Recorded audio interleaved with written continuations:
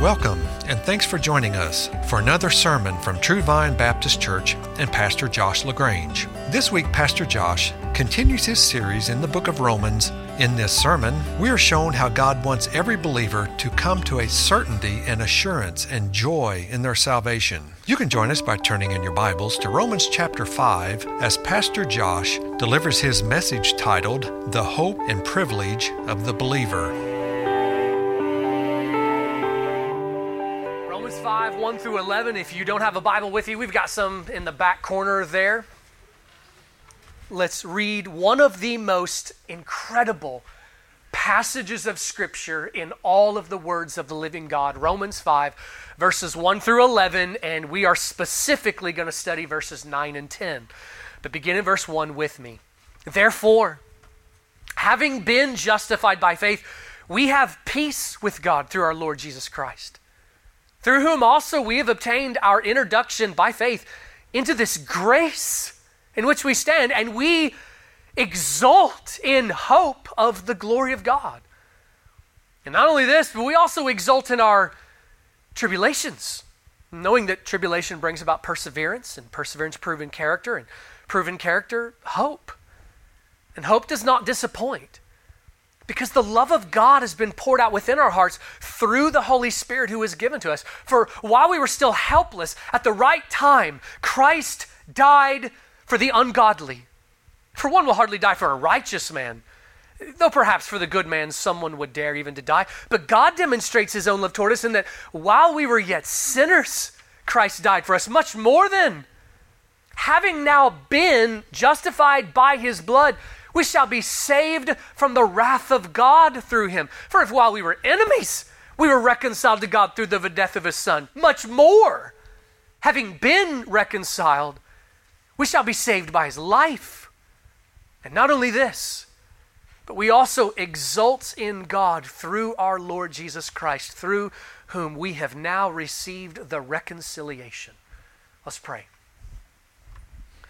O sovereign and merciful God, God of all righteousness, all justice, all purity, all that is good, we love you and come into your presence to beg, O Lord, that you will give grace in this time. Father, I want to pray on behalf of those who have turned to rest in Christ, those who have heard the call and the message, and they've responded in faith, and they are now in your kingdom.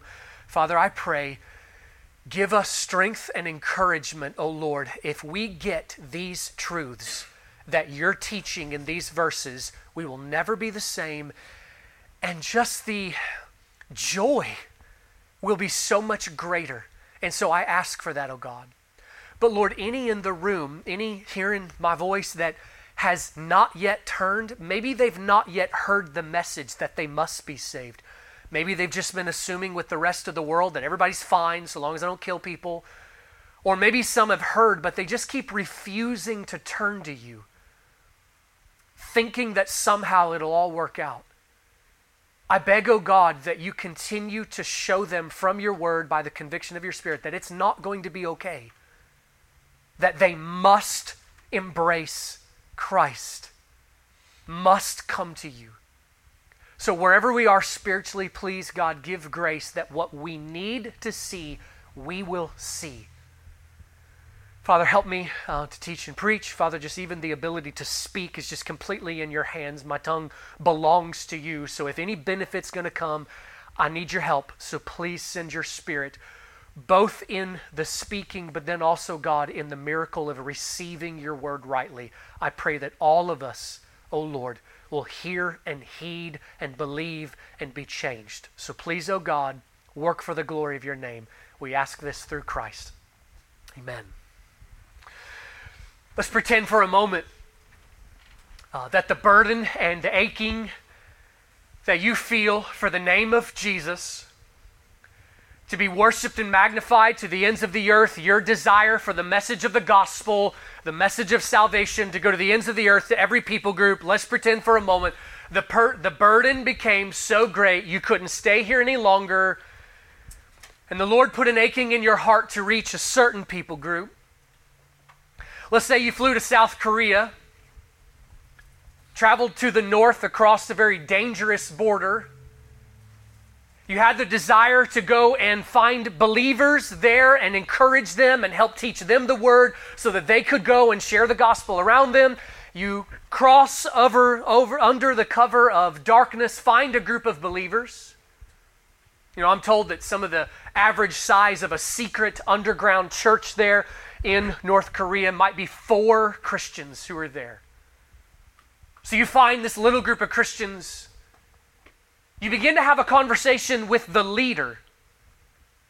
This guy, he doesn't know all the Bible, doesn't have a copy of the scriptures himself. He's only heard the basic message of the gospel and then just a few sporadic passages here and there from the scripture. You're having a conversation with him and he says this to you: I am struggling in my faith. Because I've turned to trust in Jesus. I believe that I was made right with God. I believe I was forgiven, but I keep sinning. No matter how hard I try, I just keep sinning, and I know God hates sin, so surely He's got to be disgusted and done with me. I believe that I was justified, but now I'm just not sure. I'm afraid that I'm going to come to the day of judgment, and I'm going to be condemned. And one of the things that he starts to say along with this is he's losing courage. He's losing that zeal to share the gospel with his neighbors and things, because when he is caught, and usually in North Korea it's a when and not an if, when he is caught as a believer, he will be executed in gruesome ways. And he says, I'm afraid when I cross over that I will not come into the kingdom. What would you say? How would you encourage this believer? Maybe even the Lord gave you one of those rare supernatural moments, and in that moment you knew that he had trusted in Christ, that he had been justified, the Holy Spirit was living inside of him. What would you say in that moment? Well, there are all kinds of places in the New Testament that you might bring up to him. You might tell him about that place in John 10 where Jesus says that once you are in the Father's hand, no one can pluck you out. You might point him to Ephesians, where we're told that once you are in Christ, you're sealed with the Holy Spirit. You might point him to John 14, where Jesus says, I go to prepare a place for you. If it weren't true, I would not have told you. I will come again and I will bring you to myself. Lots of places in the New Testament. But one of the greatest places in all of the Bible that you could point them is the passage we're looking at right here in Romans chapter 5. One of the clearest places in all of Scripture that speaks to give assurance and confidence to the believer that in the end, you will enter the kingdom if you are justified. Every justified Christian will be brought into the presence of God, into the kingdom of joy for all of eternity. It has been a reality for thousands of years that Christians can sometimes begin to doubt whether or not they're going to stay right with God once they've turned to Christ. We face that temptation sometimes of thinking that God's going to get disgusted with me and just be like, I'm done with you, I've had enough of your sin. All kinds of temptations of doubting where we will be in the end. But Romans 5 preaches, heralds out a message of confidence, assurance, and certainty to the justified Christian. Now let me say just a couple things here, kind of from the very beginning. One is this. I suspect that some to find a little bit of what we're talking about here puzzling, that we're talking about how you can know with certainty that you have eternal life because maybe you kind of think along the lines of the rest of the world. You know, the Word of God never changes, but what the masses believe changes every 15 minutes. The Word of God never changes, but what people believe about God is constantly evolving, going all over the place to crazy places and such. We're at a place right now, culturally, where the masses, well, we're seeing that Many just don't even believe in the existence of hell or that God has wrath at all. That's a growing belief that exists. It's incredibly ignorant. C.S. Lewis said that if there were any doctrine of the Bible that he could change, it would be the wrath of God. But he says it's clear from Scripture and clear from reason that this is reality. Now, I don't agree with C.S. Lewis in the part that we ought not like it, because it is a part of God's glory, His justice, His righteousness, that He's going to deal with evil. But we also see a growing belief culturally of those who maybe say, all right, there's a hell, but they kind of think there's only going to be about 10 people there. Hitler, Stalin, Mussolini, Mao, Kim Jong-un, you name off a few serial killers, those will be the people in hell, but hell will largely be empty. At the end of the day, the only thing that I can say to you is you're going to have to figure out where you get your truth. At the end of the day, you're going to have to decide whether or not you think that the voices of culture and your own thoughts carry more weight than the words of the living God who has spoken from heaven. Jesus said that the way is broad that leads to destruction, and the way is narrow that leads to life, and there are few who find it. The Word of God says there is one way to enter the kingdom of heaven. It is by faith in the Lord Jesus Christ, turning from rebellion against God, and you have got to recognize you are in rebellion against God until you come to Christ, to turn from that rebellion, place yourself under the authority, to turn with the resolve, I am going to become a follower and obeyer of King Jesus, to place your faith, all your chips, all your hope, all your trust, not in yourself, that you're good enough, or any other excuse thrown out there, but only Christ and Christ alone.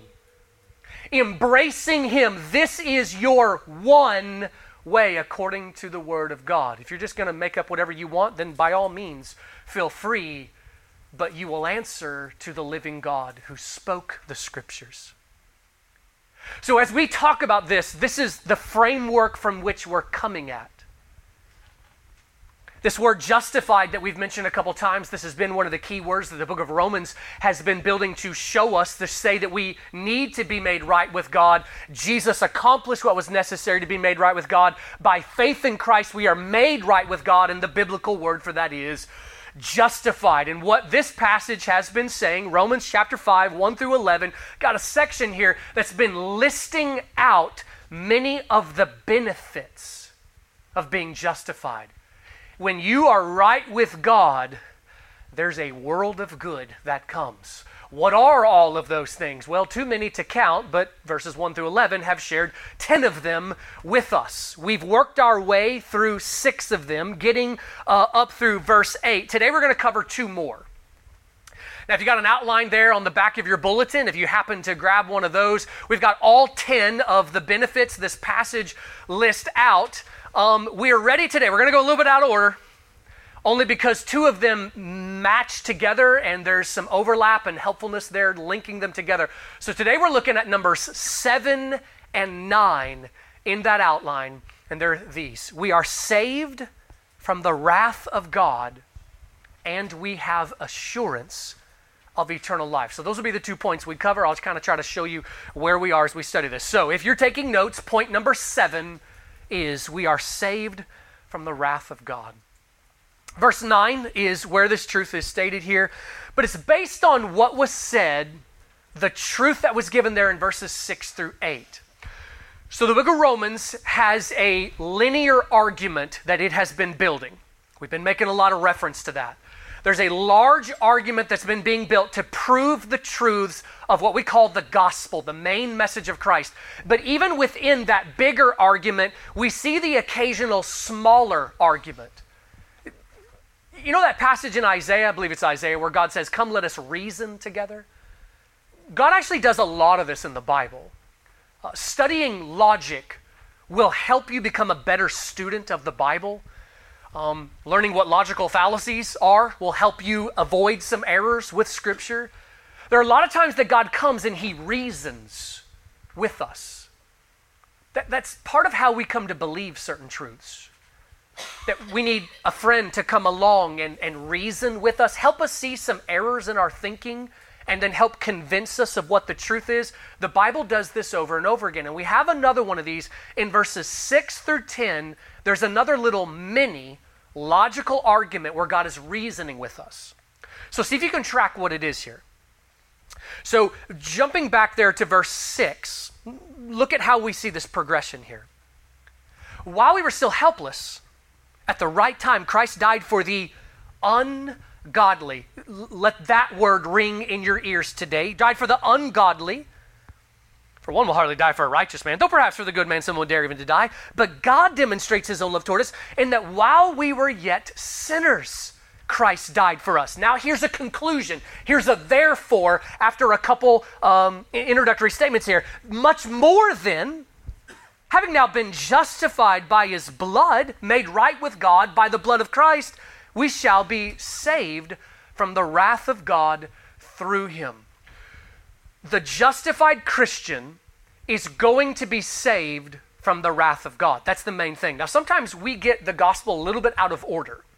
Sometimes we'll say things like, we only cut to the very end, and we'll say something like to a child, you need to believe in Jesus so you get to go to heaven.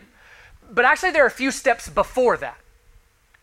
You need to be made right with God, and when you are right with God, there's a world of good and a world of blessing. One of those blessings, the very obvious things, is you will not be in the wrath of God in hell. You will be brought into the presence of God. But first comes the relationship, the cleansing of the sin. Being made right with God then leads to, on the last day, we will be saved from the wrath that comes on the rest of the world. You got the imagery of the Passover there. That the Israelites lived in the same land, and the angel of death came and swept through the land. But everyone who had the blood applied to the doorpost, the wrath of God swept over and did not come to that home. The wrath of God is going to come to the earth, but all of those under the blood of Christ will be spared. One of the things we got to understand, though, in this is this, to help us kind of make a connection here. For you, justified Christian, you who are resting on Christ as your only grounds of salvation, past tense, there was a time that you were hostile to God and God was against you. Our sin is an act of war against God. Our sin is an act of rebellion against God. We're going to see later in chapter 5 that even in Adam being born into this world with a rebellious heart as part of our nature, we were born with a nature that was against God instead of submissive to God. A nature that wanted to make ourselves Lord instead of him as Lord. That's hostility to the King. And God was against us. It's important that we see that because sometimes there's this idea that God is not against anyone. Sometimes in an effort, sometimes people think that they got to help God out a little bit. Sometimes people think that when they explain the message of the Bible that we need to make God just appear just a little bit more, what shall we say, not quite so righteous, not quite so holy, not quite so demanding, and kind of give this impression that God's the big grandpa Santa Claus in the sky who just wants to grant all your wishes and blah, blah, blah if you just be nice, okay? And give this idea that everybody's biggest problem, see if you heard the gospel or heard Christianity explained in this kind of way, that our big problem is our hearts are against God, but man, here's God, he's over here, he's just crazy about you.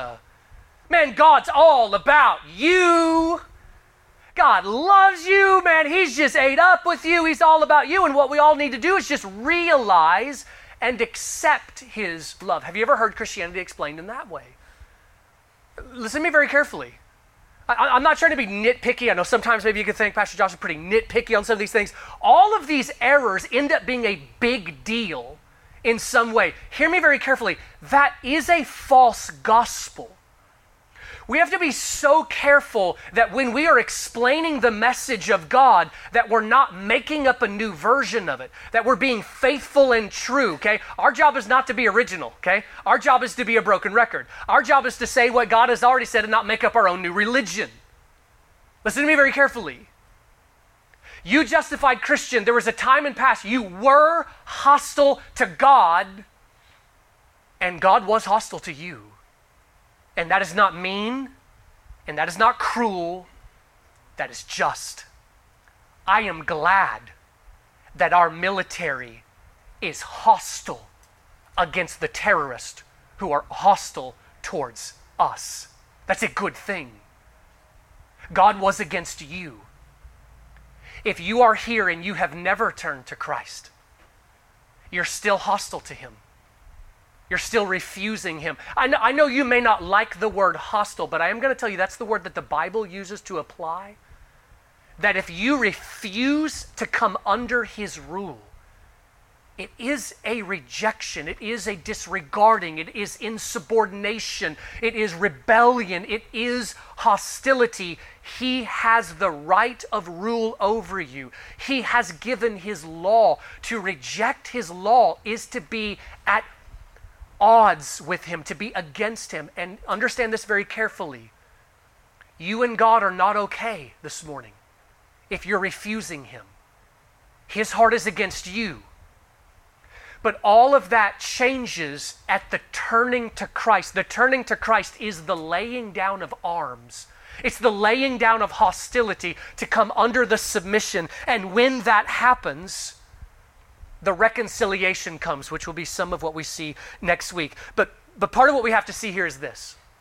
The justified Christian, at the moment of being made right with God, the moment of forgiveness, and by the way, that can happen even right now where you sit. If you have never turned to Christ, this is not one of those leave here and go try to be good, and maybe in 40 years, maybe you'll earn your way to be right with God. You can be made right with God where you sit right now at the moment of turning to Christ. In that moment, you are given the promise of being saved from the wrath of God. And Christian, understanding this brings about the greatest gratitude that is possible. Understanding sin and the horrors of what sin deserves. Like, I know we could think it would be the opposite. Studying sin a lot can make, like some people might think, well, that just make you grumpy and gloomy and all judgy. Listen to me. The reality is studying sin and knowing ourselves, knowing the depravity of our own hearts, and then really thinking about what did my sin deserve? What are the horrors of God's wrath that I ought to get will actually lead to the greatest gratitude that is possible. In fact, you're never going to come to the kind of joy that God wants you to come to until you come to a deep, deep, clear realization and understanding of just how wicked you were and still continue to struggle to be, and what it is that we deserve. Understanding the depths of God's wrath leads us to understand the depths of his mercy. Understanding the depths of God's mercy leads to the deepest and greatest of gratitude and joy imaginable. Daily meditation on the gospel will transform your heart to be increasingly amazed that I get to be right with God and the knowledge of what we've been delivered out of. All right, now letter B, so kind of a second subpoint underneath this. I want you to see this here as well. The point of verse 9 is not only to say that you justified Christian are saved from the wrath of God. I need you to catch this as well. It is to show the certainty of the fact that you are saved from the wrath of God. So does that make sense? Look at the way it's worded. Look at the way that the big argument has been built. We are interpreting what the Holy Spirit wants the motives here, okay? We know why he says what he says and what he means for us to get from it. The passage, the book of Romans has already told us that in Christ we're saved from the wrath of God. Why is it brought up here? It's not only to say, like for the first time, oh, I didn't know this before, I'm saved from the wrath of God. No. The point is to see the certainty with assurance, to have confidence in the fact that we will be saved from the wrath of God. Now listen, once again, I just got to keep giving this warning. if you are not a justified Christian, if you have never responded in this way, then don't sit there and tell yourself that it's going to be okay. It's not going to be okay. Only for those in Christ, connected with Christ in covenant, will it be okay. But for you who are in Christ, the soul resting on Christ, this passage is preaching to you so that your heart will sing with confidence, that you have the certainty that on the last day you will be brought into the kingdom. So here's how it makes that point. Verse 9 begins with that much more than statement. That's actually a way of reasoning that the Bible employs several times, especially the New Testament.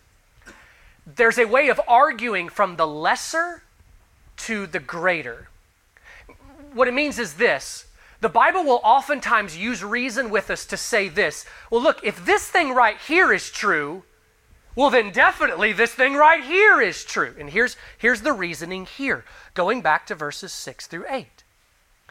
If Jesus died for you when you were an ungodly, hostile enemy of God, those are all Bible words. That's not Pastor Josh making up words to try to be dramatic. Those are all biblical words used to describe the soul apart from Christ. Ungodly, hostile heart, enemy of God.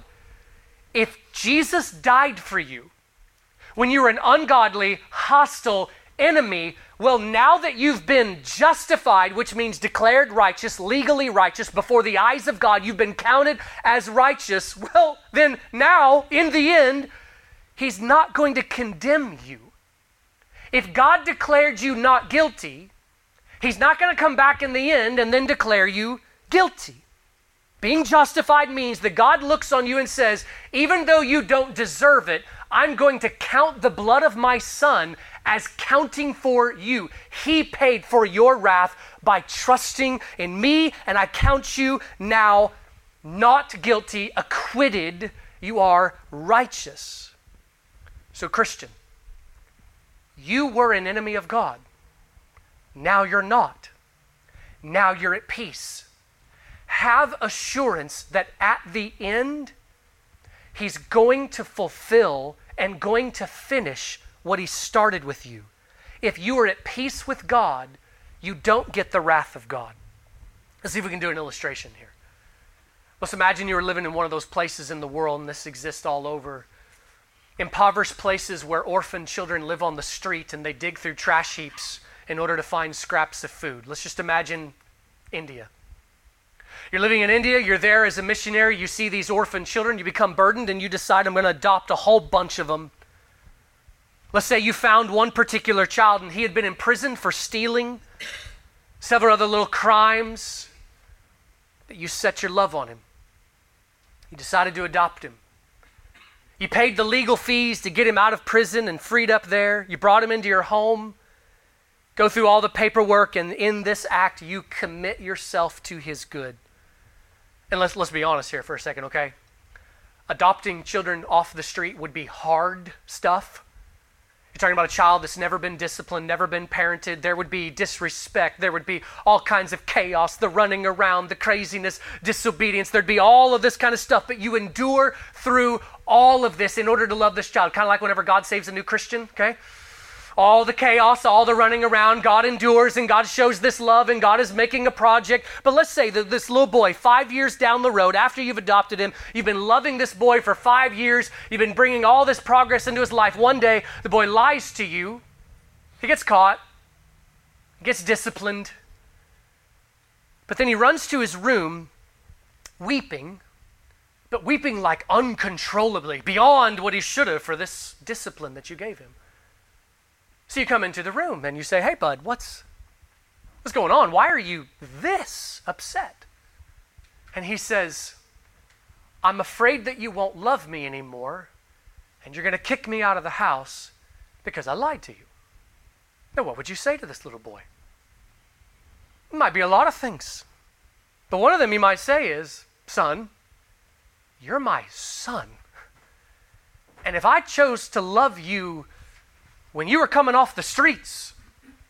If I chose to love you whenever you were in prison and you were living in a lot of difficulty, and I brought you into my home and I've loved you now, why would you think I would stop? I'm never going to stop loving you now that you're mine. You're my son. The parent might continue, I don't love you because of how you act. I've chosen to set my love on you. I'm committed to your good. We're in this for the long haul. I'm not going to stop. I'm not going to quit. I'm committed to you for your good. You're my son. I love you. Now, the point of that argument is to bring some reason to show this little boy, hey, I'm not going to quit. But our illustration still falls just stupid short compared to the gospel. Because the reality is we don't have a situation on this earth where to free somebody out or to adopt them would mean that our lifeblood gets spilled on the ground. Part of the point that what this passage is showing is this: if Jesus died for you, what else could he show that would be the promise of I'm not going to stop? If Jesus died for you, then love is proven forever. Listen to me, love has been accomplished forever, and that's what Romans 3 was all about. Jesus accomplished what was necessary. Romans 5 is all about now believe it and savor it and feel it and have confidence because of it. Exult in it. Romans 5 is God has proven his love to you. It is accomplished and proven by the death of Christ. And if you look at this much more statement, and you read through the rest of chapter 5, one of the things to pay attention to in passages is what gets repeated several times. This phrase is used 4 times in chapter 5. Look at them very quickly, just kind of see the way that this is used. So verse 9, we just read that, but look at the very next verse, verse 10. The argument continues, for if while we were enemies, we were reconciled to God through the death of his son, much more, see it there? Much more, having been reconciled, we shall be saved by his life. Jump to verse 15. Now that's coming into the next section we're going to take. And that section is comparing Adam and Christ and the 2 covenants, the 2 men of history who could represent you. Verse 15, look what it's saying here. But the free gift, that's in Jesus, is not like the transgression, that's in Adam. For if by the transgression of the one, through Adam, the many died, much more, see that? Did the grace of God and the gift by the grace of the one man Jesus Christ abound to the many. Look at verse 17. For by the transgression of the one, Adam, death reigned through the one, much more, there it is again, through Jesus, grace and life will abound. It's an argument from the lesser to the greater. If this is true, well then this is definitely true. So listen. Jesus died for you when you were unlovely. So don't go thinking that now that you are a son of God, a daughter of your heavenly Father, who gave what was most precious to him to redeem you, don't think he's not going to finish what he started. Don't think that anywhere along the lines there's going to come the day that God is done with you, that God gives up on you, or that God fails in what he has intended to do in your life.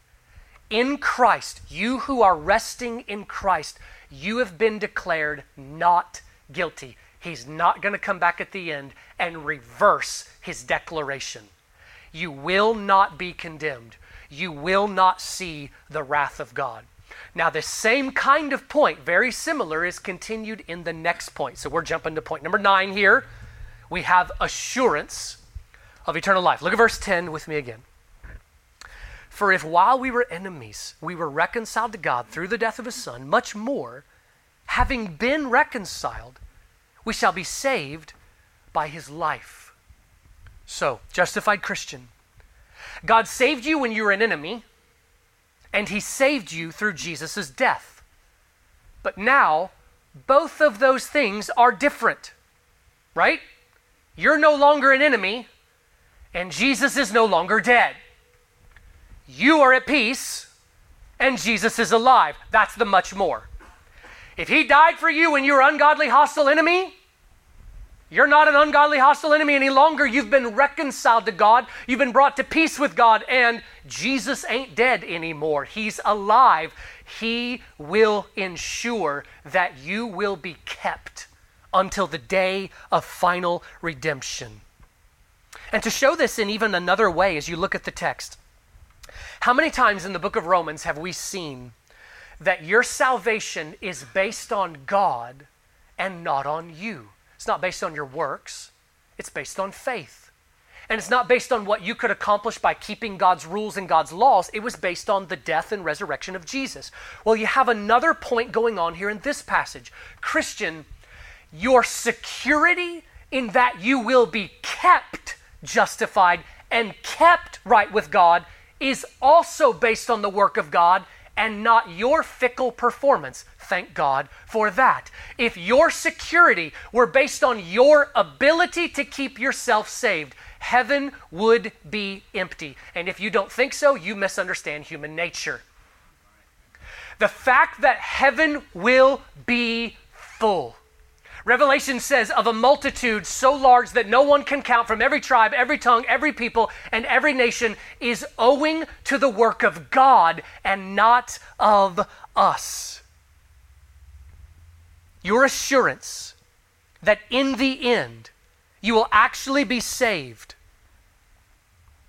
is that God doesn't fail and that God accomplishes all of his purposes. Now, to show that one more way in this passage, in these first 11 verses, if you look through it again, like you do the study, like read it like 20 times, you see these things. There are 5 passive verbs used in this section. Do you remember what a passive verb was? Word geeks, okay, I am one, I love it, okay?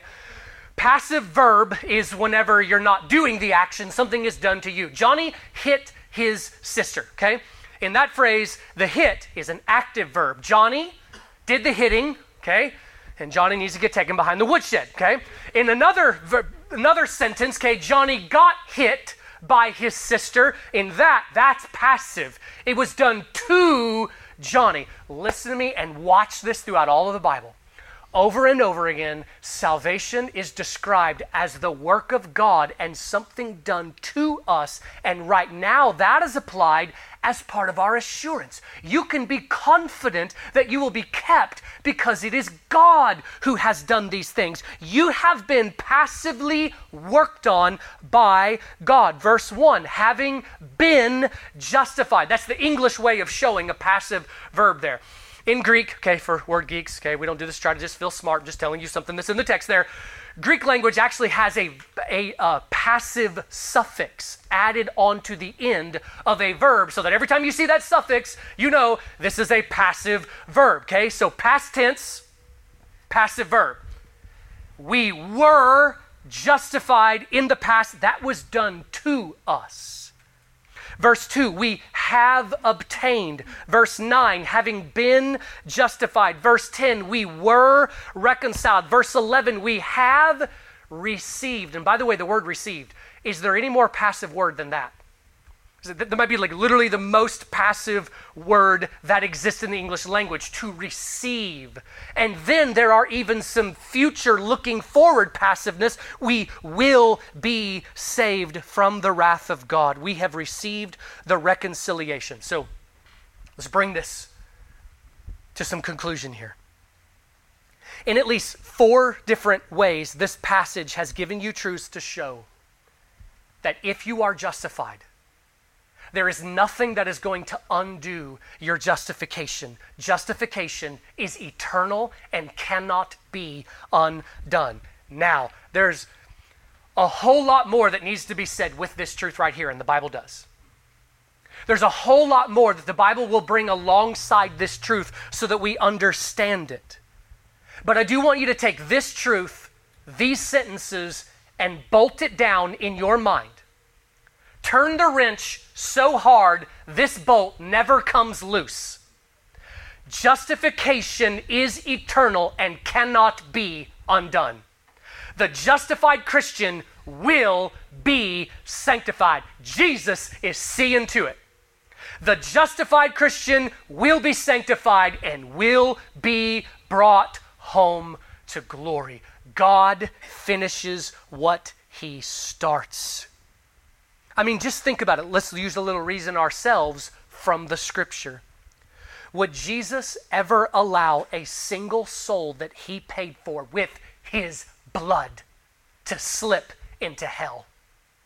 If the Father gave what was most precious to him, the blood of his Son, the blood of Jesus is infinitely precious to the Father. If the Father gave what was most precious to him, will he allow one justified Christian to be forgotten, to undo their own salvation, or would it be possible for God to fail? And the Holy Spirit, he has the work of coming to the elect and bringing the gospel, ensuring that in their life they come to hear the gospel, ensuring that when they hear the gospel, they are awakened and brought to the new birth, and then ensuring that the justified Christian gets sanctified and comes to the end. It's his job. Can the Holy Spirit fail? Can God fail to do what he purposed and decreed to do? The answer, of course, is no. When God chooses to save you, you're getting saved. And when God chooses to keep you, you're getting kept. Now, that soul might not go easily. That soul might try to pull a Jonah. God has proven some things by using stubborn prophets. Even if he's got to turn you into fish puke, you're in the end going to do what God wants. And by the way, there's this whole mystery, and it's difficult. I'll be the first to admit the mystery is great, in that many passages talk about the human side of this, right? We're told that God clings to us, but then we're also told that we are to cling to him. There's a mystery of how does it all work together. I think the story of Jonah helps us with that. Did Jonah choose to go to Nineveh? Yeah, he did, after getting puked up on the land by a fish. God is the ultimate persuader. When God purposes and decrees, he will accomplish it. Friends, the issue is this. Jesus secured an anchor in heaven to the very throne room of God and tied the other end to your soul. The question is, will the anchor hold? Can God fail? Philippians 1:6, for I am confident of this very thing, that he who began a good work in you will perfect it until the day of Christ Jesus. Your salvation is bigger than you. Philippians 2:12 and 13, for it is, work out your salvation with fear and trembling. There's the human side. But here's the rest. For it is God who is at work in you, both to will and to work for his good pleasure. You got both things there, the mystery of human responsibility, but also God's sovereignty. The mystery is great, but understand this, friends, your salvation is bigger than you. History and the cosmos were not created to revolve around you, and they were also not created to depend on your fickle will. It was created to magnify the glories of Jesus Christ. And Jesus' glory is displayed by successfully bringing you to the shores of the kingdom of heaven. Every person bought by the blood of Christ will be kept by the power of God and be brought home into that kingdom, or Jesus failed. Your high priest isn't going to fall asleep on the job, and your high priest is not going to forget you and not going to fail. God has fixed the certainty in himself. There, Christian, is your confidence. Isn't that a whole lot better than thinking it depends on me anyway? Like pride, human pride, always thinking higher of itself than it ought to, always wants to be like, it's up to me. If it were up to you, ain't nothing good happening. One of our hymns says, Christ the sure and steady anchor through the floods of unbelief. Hopeless somehow, oh my soul, now lift your eyes to Calvary. This my ballast of assurance. See his love forever proved. I will hold fast to the anchor. It shall never be removed. How you respond to these truths is incredibly significant. Some of you believed these truths before you came in here this morning. This is a truth, a doctrine you have known for years. What I want to plead with you is see the glory of the doctrine. Revel, exult. Let it renew your joy. Let it renew your zeal to see the glories of the certainty that we have in Christ. But others may have a disposition, or maybe there are some things like from back when you were a kid. Maybe you heard that kind of teaching that always left you wishy-washy, that how God feels about you is different from day to day. Or maybe just the enemy has introduced some of those dark, destructive thoughts of always trying to introduce, always trying to press this little button inside of you of thinking day to day that whether you obey or disobey is how God's favor, God's love rests on you. But this was a big light bulb moment in my life. See this. It is actually an insult to God to think of him as so fickle that how he responds and feels about you changes day to day. It's an insult to God to believe that the Father is not constant, that Jesus' blood is not sufficient, and that the Holy Spirit is unable. And your confidence is rooted in that security. But another way of hearing these truths is to hear them and think to yourself, sweet, so what preacher's saying is, I can do whatever I want. And in the end, I'm still saved. There's a lot that I'd want to do to you and say to you, but one thing I will say is hang on till chapter 6. In chapter 6, that very question is asked in verse 1. Shall we just do whatever we want because of grace? Can we use grace as an excuse? And what I'll tell you is you'll be punched 22 times in the next 22 verses that come after that to show this is not what we have in Christ. Do not twist the word of God, and God is not mocked. So what about you? How do you respond? And what about you who find all of this kind of puzzling? What about you who find it kind of weird that a church gets together and actually worries and thinks about and takes seriously eternity when you're thinking in your mind, every country song I hear on the radio, every voice that's out there is constantly telling me everybody's okay and I'll be fine. What about you? Listen to me very carefully. The Bible is crystal clear on these matters. Outside of Christ, outside of this thing that the Bible calls justification, you are without hope. This isn't something foggy. This isn't one of those places, sometimes people throw that stuff out there of, the Bible's so confusing, you can never really know anything. The people who say that are the people who don't want anything to be true. The Bible is crystal clear. You will stand in judgment before the living God. The living God is holy and hates sin. He hates your sin. And even though you may think your sin is so light that surely it's going to be okay, what the Bible explains is how the living God really thinks of sin. And yes, even your sin, and that his presence and his kingdom will not allow even a single one into those gates.